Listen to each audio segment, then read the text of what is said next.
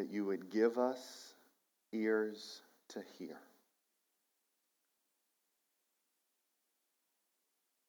I pray that you would give us eyes that see and hearts that feel. I pray, God, that we would embrace you. We would love the one that we see, and that you would shape us in these moments. It will take supernatural gifting of humility for us to not only understand your word, but to apply it. And so we ask for the stars in that sense. We ask for you to overcome our hearts, help our brains to be engaged, but more importantly, help our hearts to feel and our lives to obey. We know we can only do this because you're good. And that's what we bank on in these moments. We pray this in the powerful and wonderful name of Jesus. Amen. Have you ever been in a situation where you wanted to quit? Have you? I remember growing up, it was piano. I could not stand piano. My parents were good to make me want to play piano, but I tell you, sitting down in those lessons, I could not stand it. And so to this day, because I did not endure in piano, I can't play the piano. The other thing that required endurance, where I wanted to quit, were sports.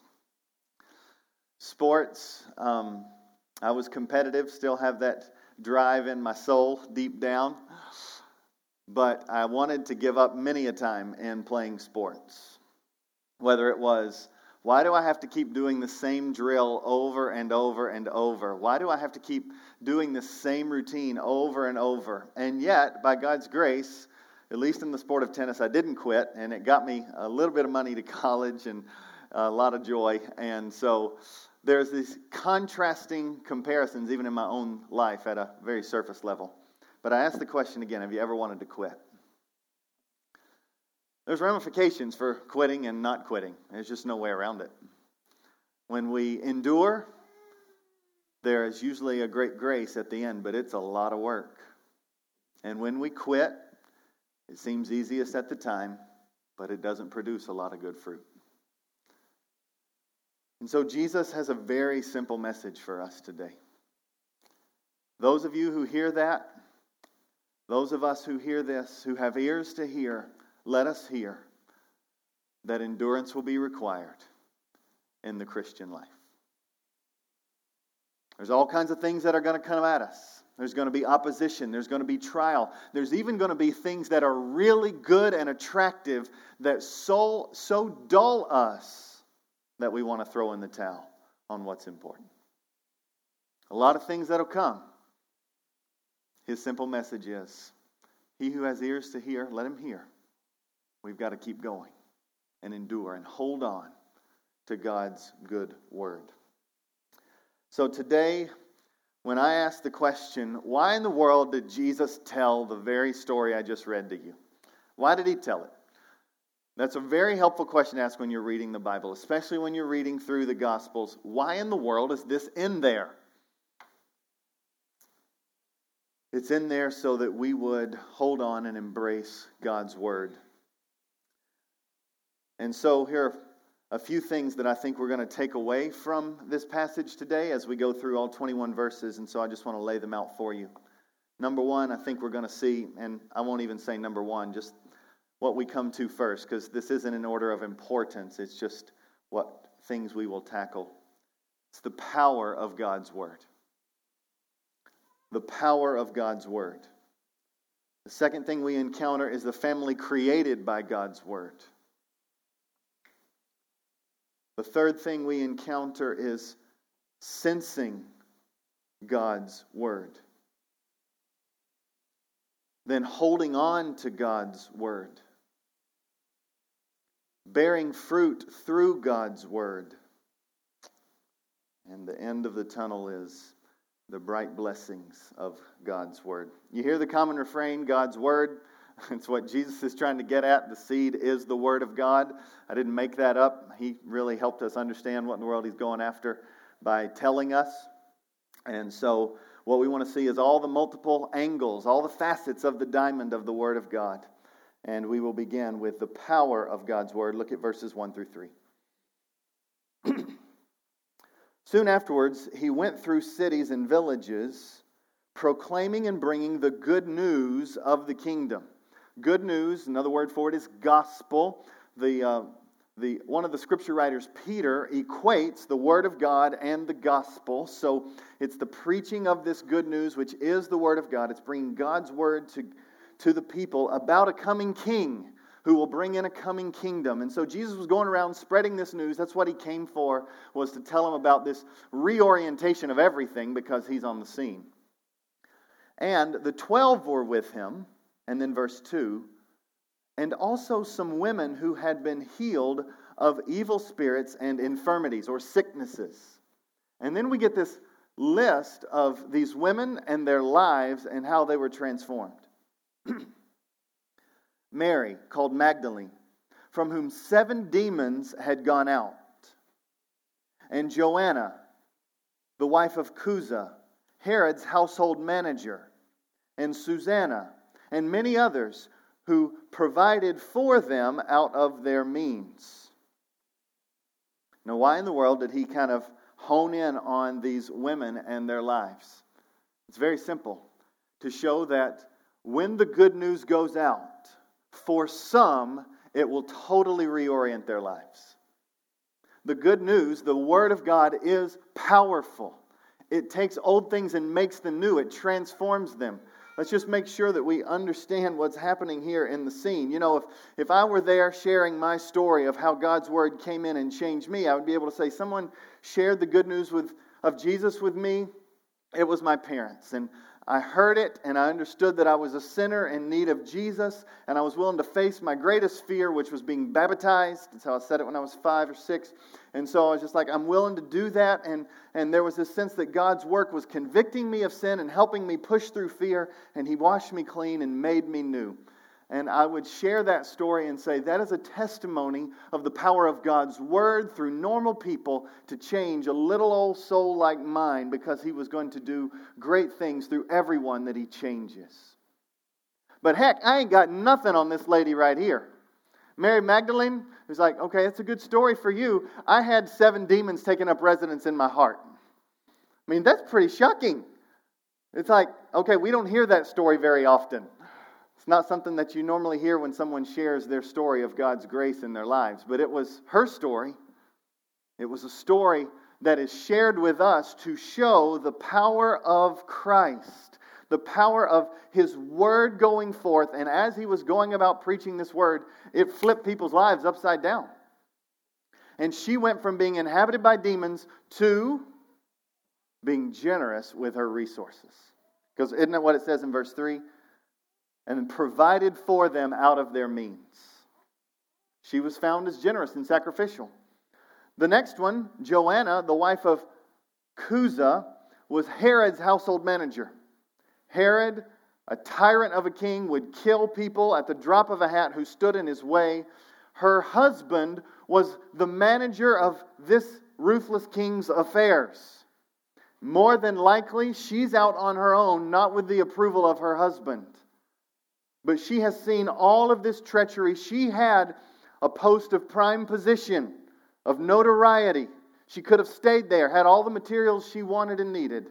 Instead, God's Word came, changed her heart, reprioritized her life, and she began to give away rather than mass things for herself. And she's found here following Jesus rather than the comforts of Herod's palace. These people, Susanna and many others, are given to us here because in that society women were not as prominent as men. And here, yet when Jesus proclaims the gospel, He's saying those who were estranged. Luke really hones in on the estranged. The poor, the sick, the weary, these women who should be estranged in that culture, God was changing them left and right. was doing a radical work. He was making and rising to the level of prominence those whose society wanted to push to the dregs. God's word is powerful, and when it goes out, some will be changed. And I think that what we see here is a willingness of these women for their stories to be kind of laid out in the open. Some of you have gone through some messy pasts, some things that you're not very proud of, some things that incite shame were it not for the grace of God that has come in and washed you clean. I think there's a lesson for us here, that many times we only know the power of God's word when people are willing to share their story of contrast. What was once a story of living for everything that brought shame, now is a story that makes me only thankful more and more for grace. I encourage some of you. You have stories that need to be shared. And you don't need to live in shame any longer. Yes, you lived and I lived lives that we regretted. But that's the beauty of Jesus. Grace comes into regret and He makes you new. And He highlights His grace to take your story and upend it and use it for His name. God's word is powerful.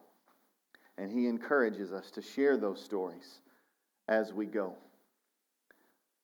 We now not only see at the beginning of this the power of God's word, but we actually see at the end of all that I have read the family created by God's word. I want to go to the end of the section we're going for today, verses 19 through 21, and I want to read that. So Jesus, after sharing the story and giving the lessons and telling us we shouldn't hide God's word, we should let it shine forth, then He encounters His mother and brothers. Look at verse 19. Then His mother and His brothers came to Him, but they could not reach Him because of the crowd. And He was told, "Hey Jesus, your mom and your brothers are standing outside, and they want to see you." And He took this opportunity to teach them a lesson. But He answered them, "My mother and my brothers are those who hear the word of God and do it." Many of us have heard the phrase, blood is thicker than water. It's this sense of, if you're connected via blood, you should stay loyal to them. There's a sense that blood is thicker than anything else. You should be loyal and connected. And Jesus totally flips loyalty on its head and says, there's someone else's blood that is thicker. There's someone else's blood that unites in even a more firm way than biology. It is adoption into the kingdom of God by grace alone. It's the blood of Jesus who washes sinners clean. And when He does that amazing work, He unites you with other people who have that story of being washed by Jesus into one family. Isn't that what He's saying? My family is those who hear the word of God and obey it. We're family. And that family is deeper, thicker, more foundational than any biological strand that we could have. It's the family of God. It's the family that doesn't give up on each other quickly. It's the family that doesn't let a small disagreement or a few inconveniences or a few preferences divide or rip apart the family of God. It doesn't mean that things aren't hard. It doesn't mean that you wish things were a little different. But He doesn't say that my family is those who are perfect. My family is the one who hear the word of God and they seek to do it. This is family. This is what is thickest.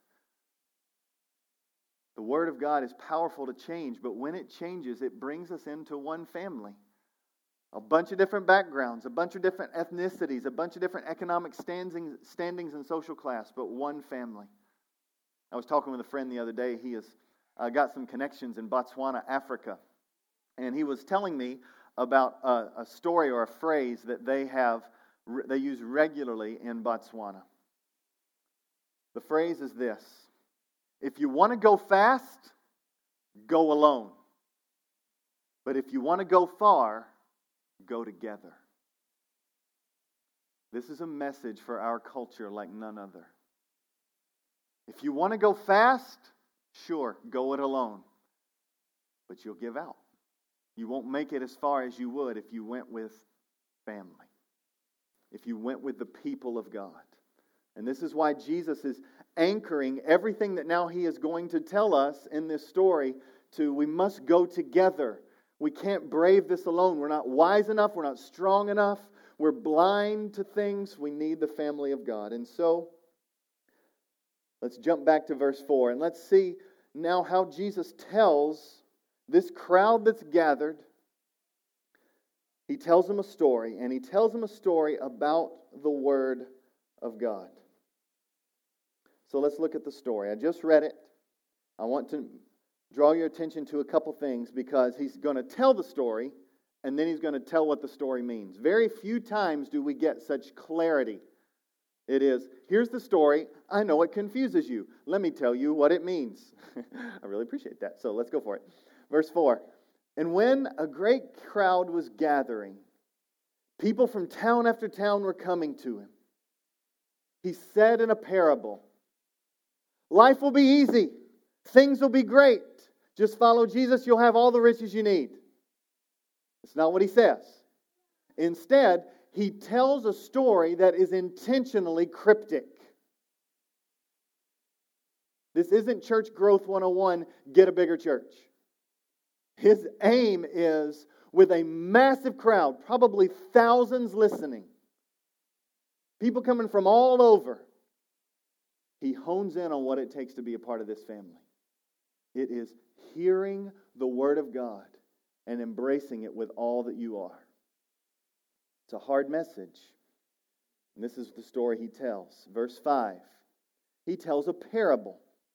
A sower went out to sow his seed. And as he sowed, some fell. And let me stop there. Many will call this the parable of the sower. The sower is not mentioned anymore after this. All you get's a few lines about the sower. It's about the seed and where it falls and how it's going to take root. This parable of the soils, the parable of the right conditions for the Word of God to produce mature fruit. His primary aim is not about you as a sower, although it takes people to speak the Word of God. That is the truth, and it will come up later in Luke. But right now his aim is not to emphasize the sower, but to emphasize the soils. He says, the sower went out to sow his seed. And as he sowed, some fell along the path, and what happened to it? You can read it out loud with me. What happened? It was trampled underfoot. Mark it in your brain. Soil went out, landed on a path, trampled underfoot. And the birds of the air devoured it. Okay? Next type of soil, verse 6. Some fell on the rock, and as it grew up, it withered away because it had what? No moisture. Mark that. It needed something to water it, to make it grow, to cultivate it. Verse 7. Third type. And some fell among thorns. And the thorns grew up with it and, what are those next two words? Choked it. Choked it. And then the fourth, context or atmosphere for growth. Some fell into good soil and grew and yielded 100-fold. And he said these things. As he said these things, he called out. Why don't we read this together? He who has ears to hear, let him hear. Let him hear. That phrase is used all throughout the Scriptures. When John approaches or talks about the 7 churches in the book of Revelation, he says it to every one of them. He who has ears to hear, let the Spirit of God allow him to hear. It means there's something beyond physical hearing that is supposed to happen when you hear this story, when the story comes to you. And this is why I chose the phrase, sensing God's Word. He is asking for us to implore all of our senses, spiritual ones that is, to embrace His Word. And here's where I get that. Not only from the verse we just read out loud, he who has ears to hear, let him hear. He's speaking of spiritual ears to hear, spiritual hearing. Let's keep going. Look at verse 9. And when his disciples asked him, what in the world does that mean? That's good. That's good. That's what followers do. Followers are not those who have it all together. Followers are those who are good with asking questions to their God. They're humble enough to say, I don't get it. I need help. Okay? Don't be afraid to ask questions. There's no way you know everything. No way. I don't. And so if I come across that way, forgive me. I don't. I have to do a lot of study to understand what's going on here. When his disciples asked him what this parable meant, because they didn't get it, he did not say, you get on my nerves. Stop asking questions. He said, I'm glad to tell you. Let me tell you. This is our Savior. He's approachable.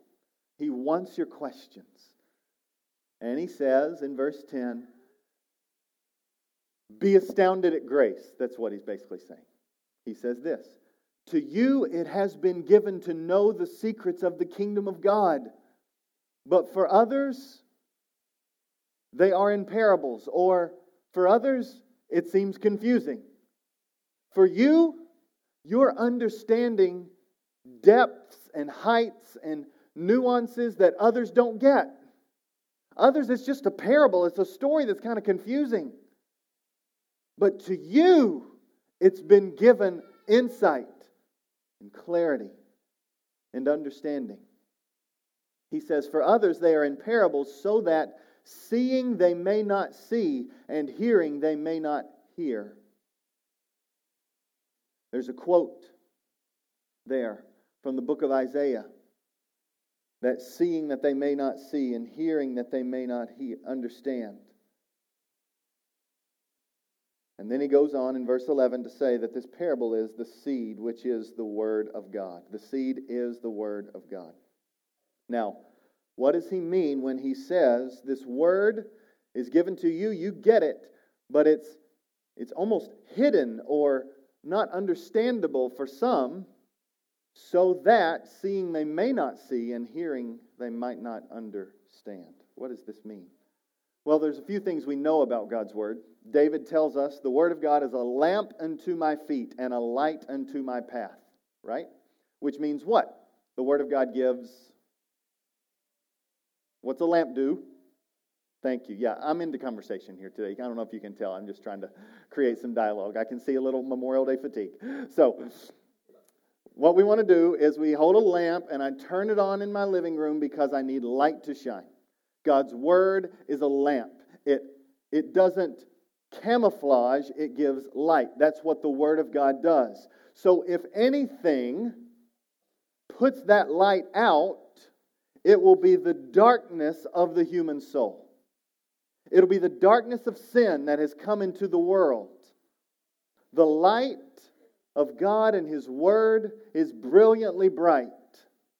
But the darkness of sin in our own hearts, in our broken world, that is where things get concealed or choked out. It even says in 2 Corinthians that the God of this age, or the God of this world, meaning Satan himself, has blinded the eyes of unbelievers. There's this sense of an aggressive attack of blinding you from seeing what you need to see. This is what's happening here. He tells this story, and he tells it in such a way that his children will see, and those who do not believe, who are clinging to their own ways, they will not understand. It's another example of what he says in Romans 1. I will give them over to the lusts of their heart.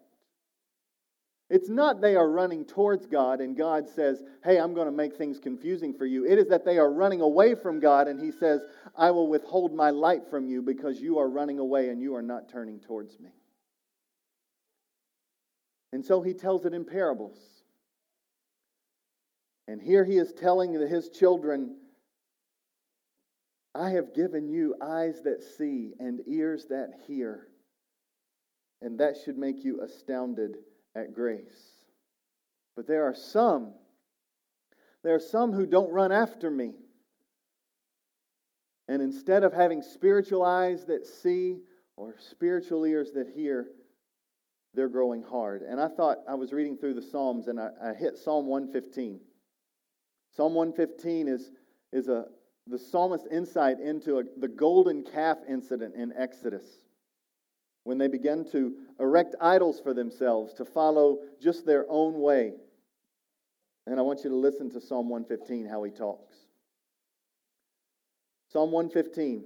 So the believing psalmist starts the psalm this way. Not to us, O Lord, not to us, but to your name give glory for the sake of your steadfast love and your faithfulness. The believer says, I want you to be famous.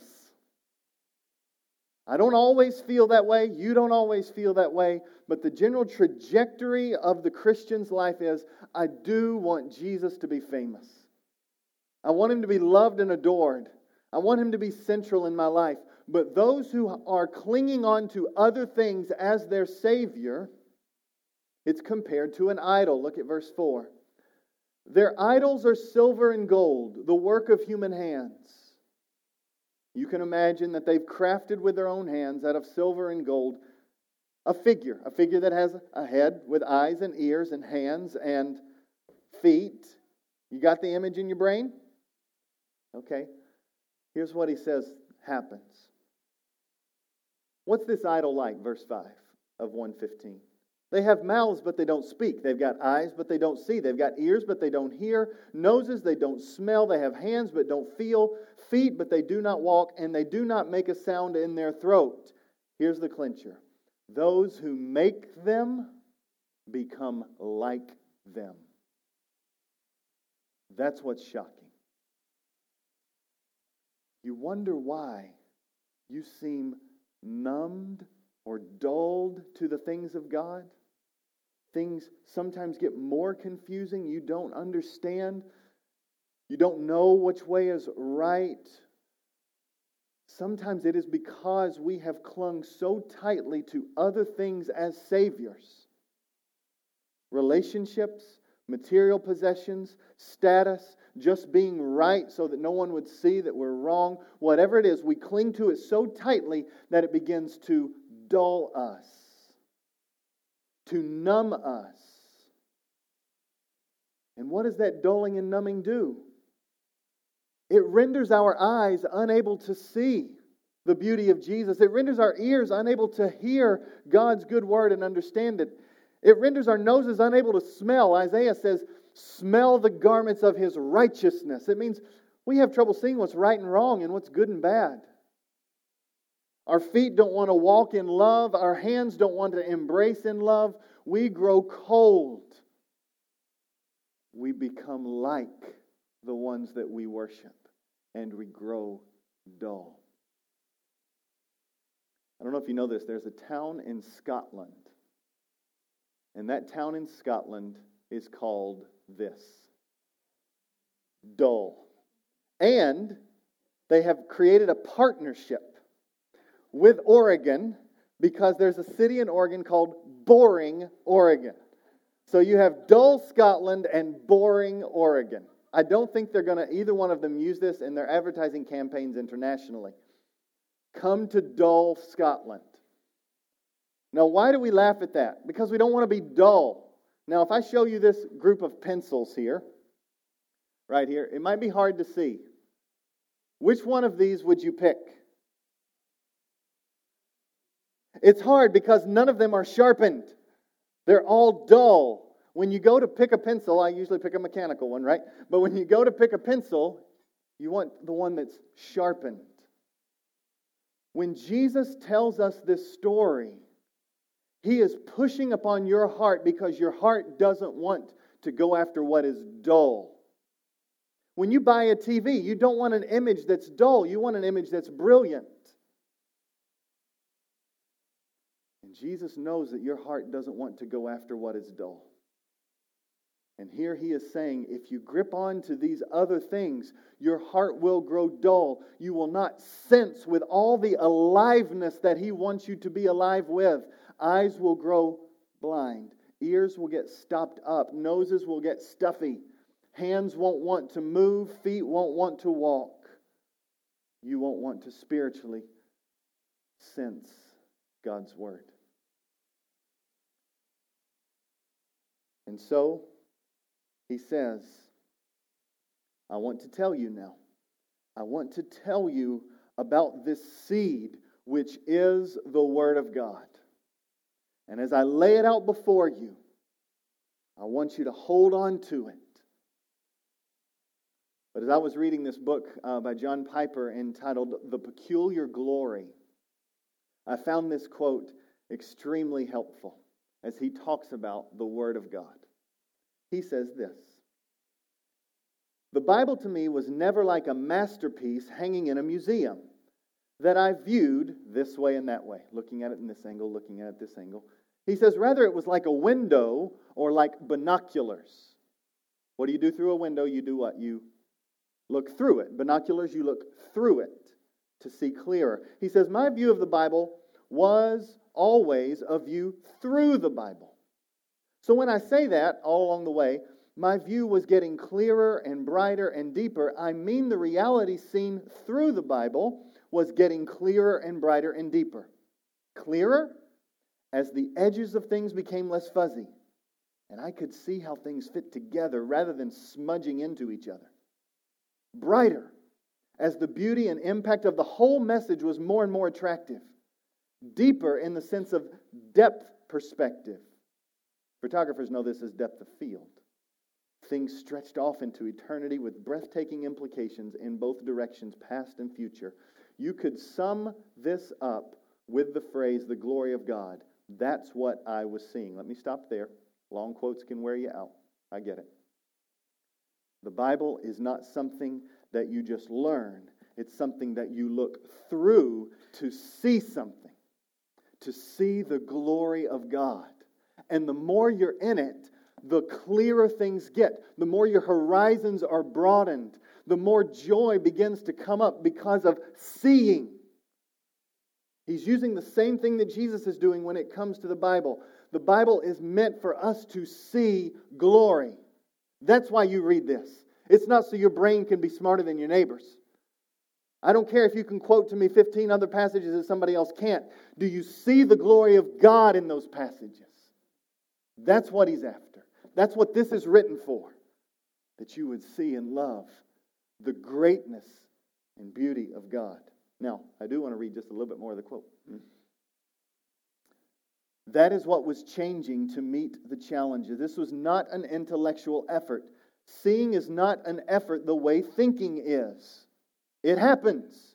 You may need to exert yourself to walk up to the edge of the Grand Canyon, but when you get there, seeing is not work. You might have to wake up in the morning and open this and wipe the sleepy out of your eyes and get a cup of coffee and maybe throw it on your face because the caffeine's not getting there quick enough. And you might have to sit here and you might have to read the same verse 3 and 4 times because you don't understand what you just read. But when God does that, and all of a sudden the heart is like, I get it. I love Him. That didn't take effort. That was a gift. It's the gift of seeing.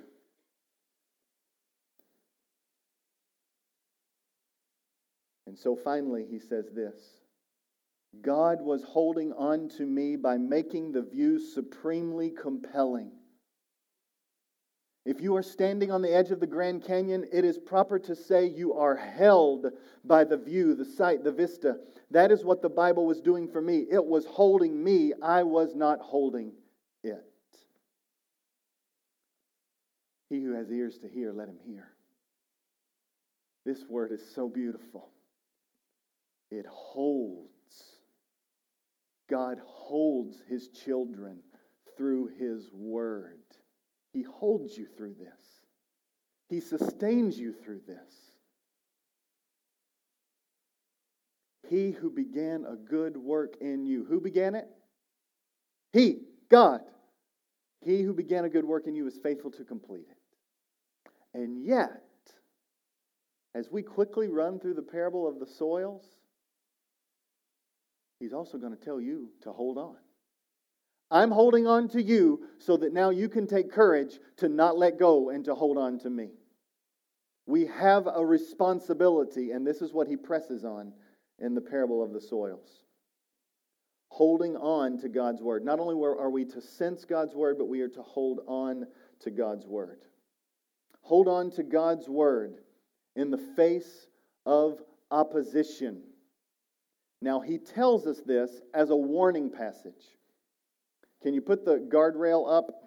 This is how the Word of God is meant to protect us. Okay? Now, when you see that rail that starts here and runs all the way around, what does that rail tell you? It tells you, don't go on the other side of me. Right? So if you're over there, right at that little beautiful curve, that guardrail has three functions. I'm going to protect you from going over the edge. 2, it's to tell you, don't be foolish enough to get on the other side of me. And sometimes the guardrail actually stops you from going over, but if you keep hitting the gas, it won't stop you forever. And you'll go over the ledge. Protection, warning to stop you, but only momentarily. This is what the warning is in this passage. The parable of the soils is having these three effects upon God's people. It wants to protect you. It wants you to know, stop, don't go over the edge. And it will stop you sometimes. And here's how it does it. The path. He says the first place where the seed falls is the path. Look at verse 12. The ones along the path are those who have heard. Then the devil comes and takes away the word from the heart. Devil comes, takes away the word from the heart. How does the devil do that? The devil is known as the what? Anybody know? The deceiver. He's a liar. You can't trust him. That's what he does. He deceives. And so, what does the devil do? He seeks to deceive you. He seeks to entice you. This is what the devil does. This is a promise here that opposition is going to come. Opposition is going to come. And we must hold on to God's word in the face of opposition. Now hear this.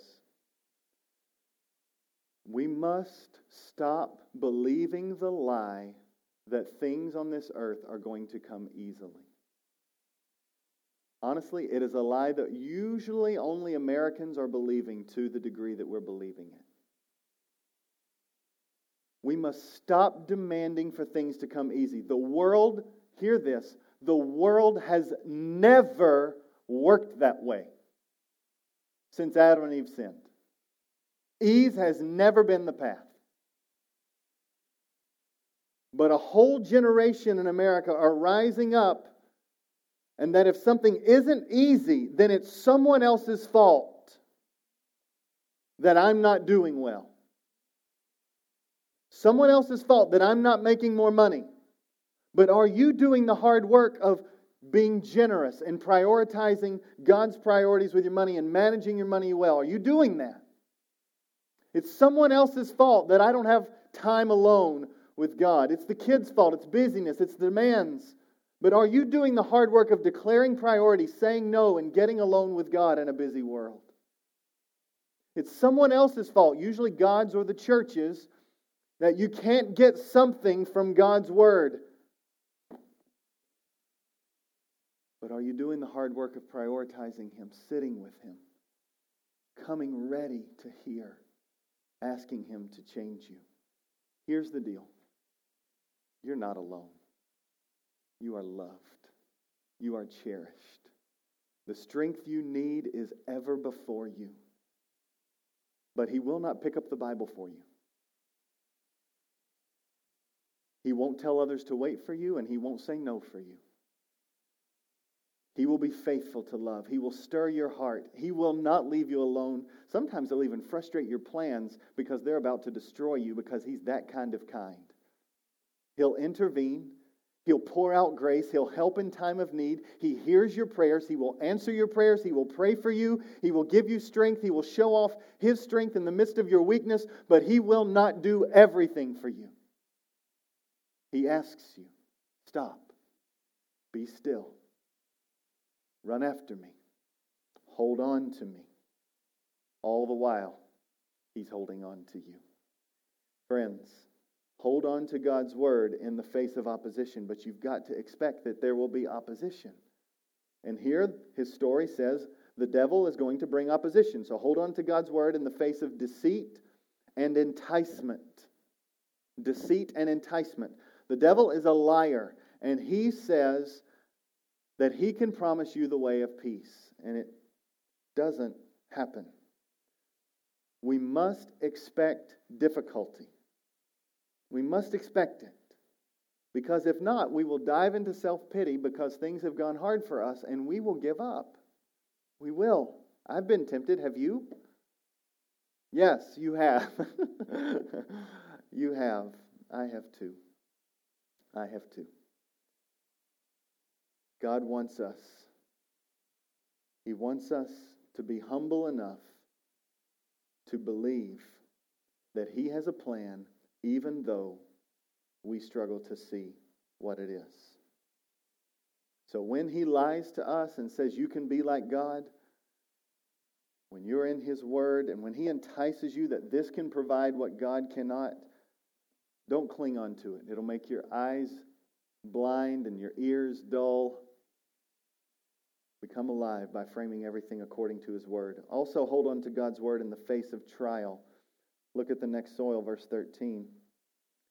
It says, and the ones on the rock are those who, when they hear the word, receive it with joy, but these have no root. They believe for a while, and in time of testing, they fall away. Hold on to God's word in the face of trial. Do you remember what He said about this soil when He first told it? He said it was soil that would have no moisture.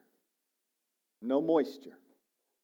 That's why the roots didn't go deep. You receive it with joy, but you need moisture. What is the spiritual moisture we need?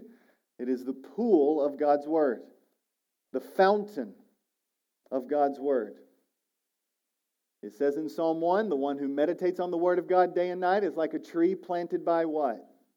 Streams of water. Being near to God's Word is like being near streams of water. But times of testing will come. And the question is, will you hold on to Him? Will you endure? Will you not give up? Or will you run away? The Scriptures tell us over and over that times of testing actually grow us up. They're necessary so that we don't cling to other things, but we cling to Christ. But here's what's immensely sad. Many of you don't believe me when I say that. But there's a best-selling book right now. It's called Option B.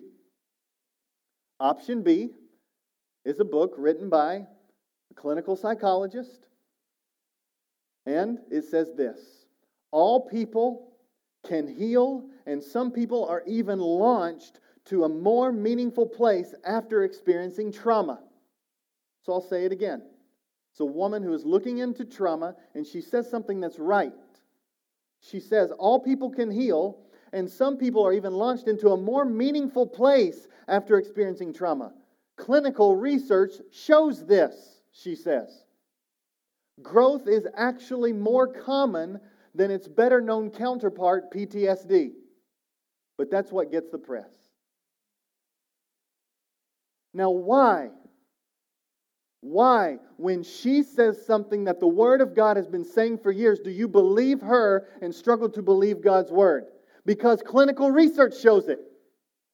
What is our authority? I've seen too many clinical research things that change like the wind. That one's going to be true because God's Word tells me it's true. that it is through trauma and through pain that God brings growth. He can bring healing, and sometimes people are even better because of it, even though the thing is meant to be hated. The trial, the suffering, the trauma.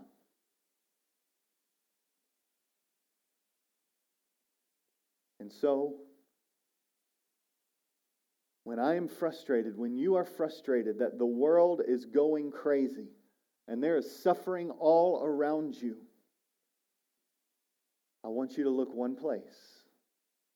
And it sounds like a Sunday school answer, but let me just pull it out for you just a little bit. Look to the cross. There is no suffering that you and I will see that is worse than perfection dying unjustly. Nothing. So if the greatest atrocity possible is answered by Jesus loves you, and He has a plan that although evil seems to be winning, it clearly was defeated and actually only served to set humanity free. If that's the answer for us looking at the greatest atrocity in all of the world, Christ dying, then it is the answer in the lenses through which we look at all of suffering. That is this: Jesus still loves you. He has a plan that although evil seems to be winning, it clearly will be defeated. And in the case of the cross, it actually served to set humanity free.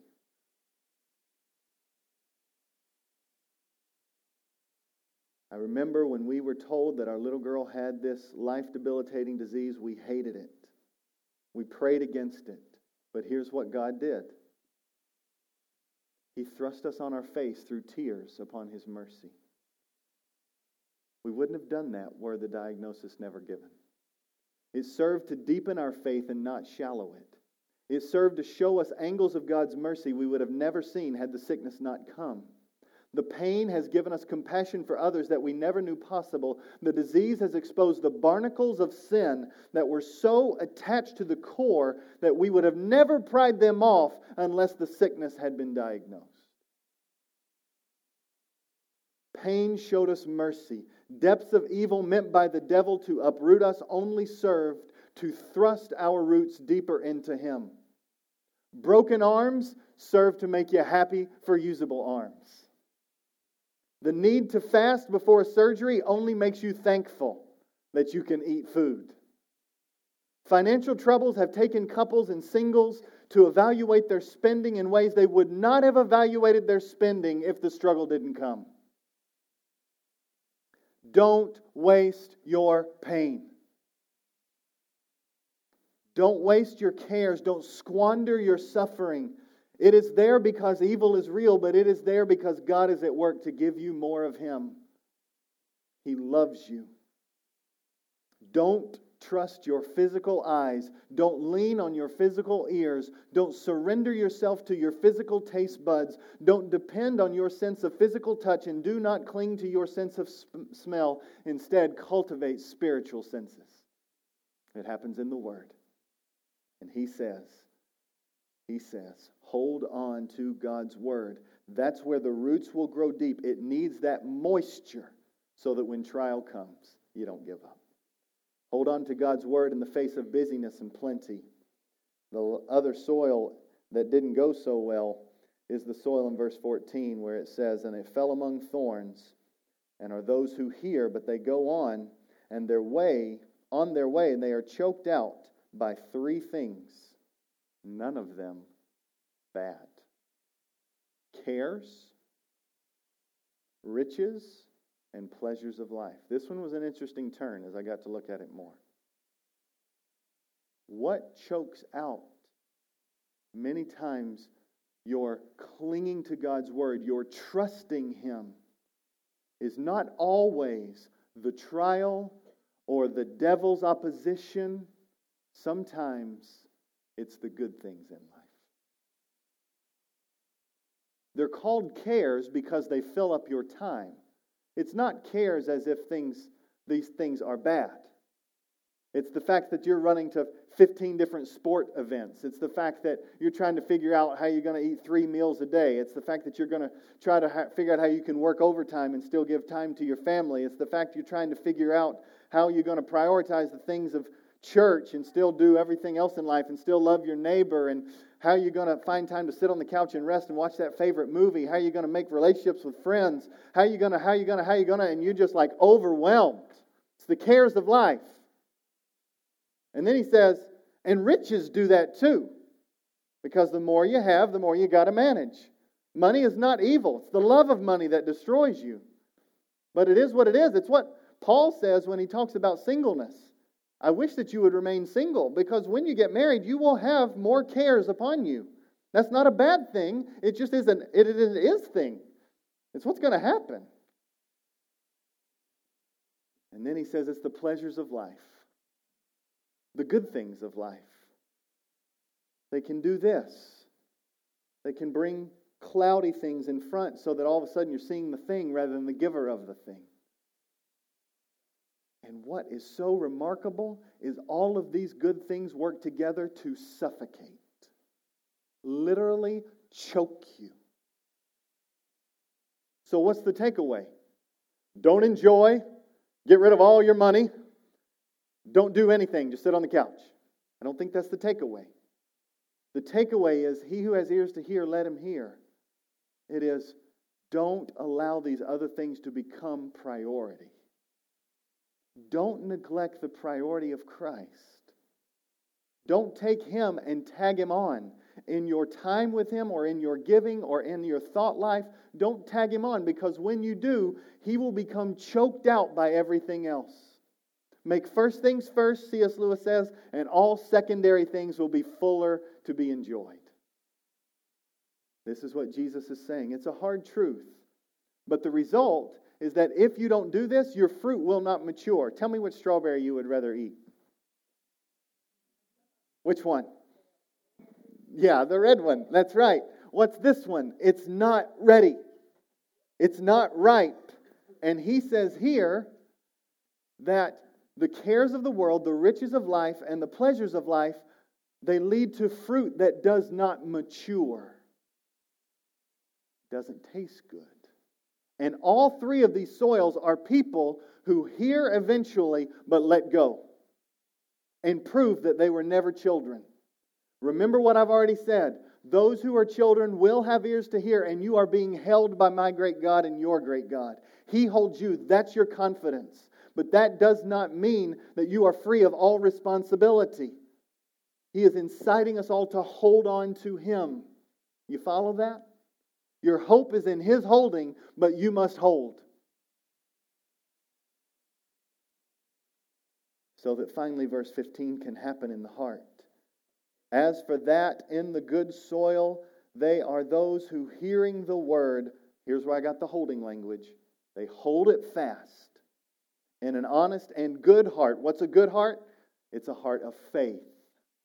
That's what's good. A heart that trusts. Not a heart that does perfectly, but a heart that trusts. And bear fruit with patience. That's where I got the idea of endurance. We must endure, patiently endure. It means we won't get everything we want in quick, immediate responses. It's going to take endurance. And so He wants us to bear fruit through God's Word. Fruit that matures. Fruit that applies God's Word. I was meeting with a man the other day who just lost his daddy. And he just constantly was crying. It was a deep pain because his dad loved Jesus. And it was generations of loving Jesus. And he talked about how his dad's dad loved Christ. And that's how the generations began to just seed into him. This man is a pastor. He's a dear friend of mine. And I was talking to him and he said, there were stories of my granddad. Stories of my granddad that he would get paid. And as he was walking home, between where he worked and getting home, it was about a mile he would walk. And by the time he got home, he didn't have his paycheck anymore. Regularly, he was giving it all away. So much so that his wife had to say, I need you to give me your paycheck. She's like, we ain't paying bills, we're going to go under. But he looked at me and he said this, now, Sean, you tell me, who's the better theologian? Me or him? Who struggles to buy someone a cup of coffee versus one who walks across and can barely be restrained from giving all that he has away. What's the lesson there? Not go and give everything away between now and the time you get home. The lesson is just what we saw with the women at the very beginning. God's word is powerful. It creates sacrifice. It creates a reorientation of life. You love what he loves and you hate what he hates. It's the maturity of fruit that grows. It's something he does. But, oh dear friend, find joy by swimming in this pool. Swimming in God's word. Because those who do it will encounter the bright blessing of God's word. And that's when he says in verses 16 through 18, don't hide the lamp under a jar or put it. No one does that. They want it to be seen as light. For nothing is hidden that will not be made manifest, nor anything secret that will not be known and come to light. Take care, and here's the verse. Take care then how you hear. For to the one who has, more will be given. But the one who has not, even the things he thinks that he has will be taken away. What's that promise? I found it in Psalm 32 as a great summary. Many are the sorrows of the wicked, but steadfast love surrounds the one who trusts in the Lord. And so he says, blessed is the one whose sins are forgiven, whose sin is covered. He's talking about the blessing of obedience. You cling to him. You hear well. You stay in his word. You seek to obey. Mature fruit will come. He'll assure that. Joy will deepen. He'll assure that. You will receive blessing because you trust in the Lord, not the sorrows of walking in wickedness. So, friends, don't give up. Don't give up. He won't give up on you. You cling to him and his word. Let's pray. Father, I love you and I thank you that you don't give up on us.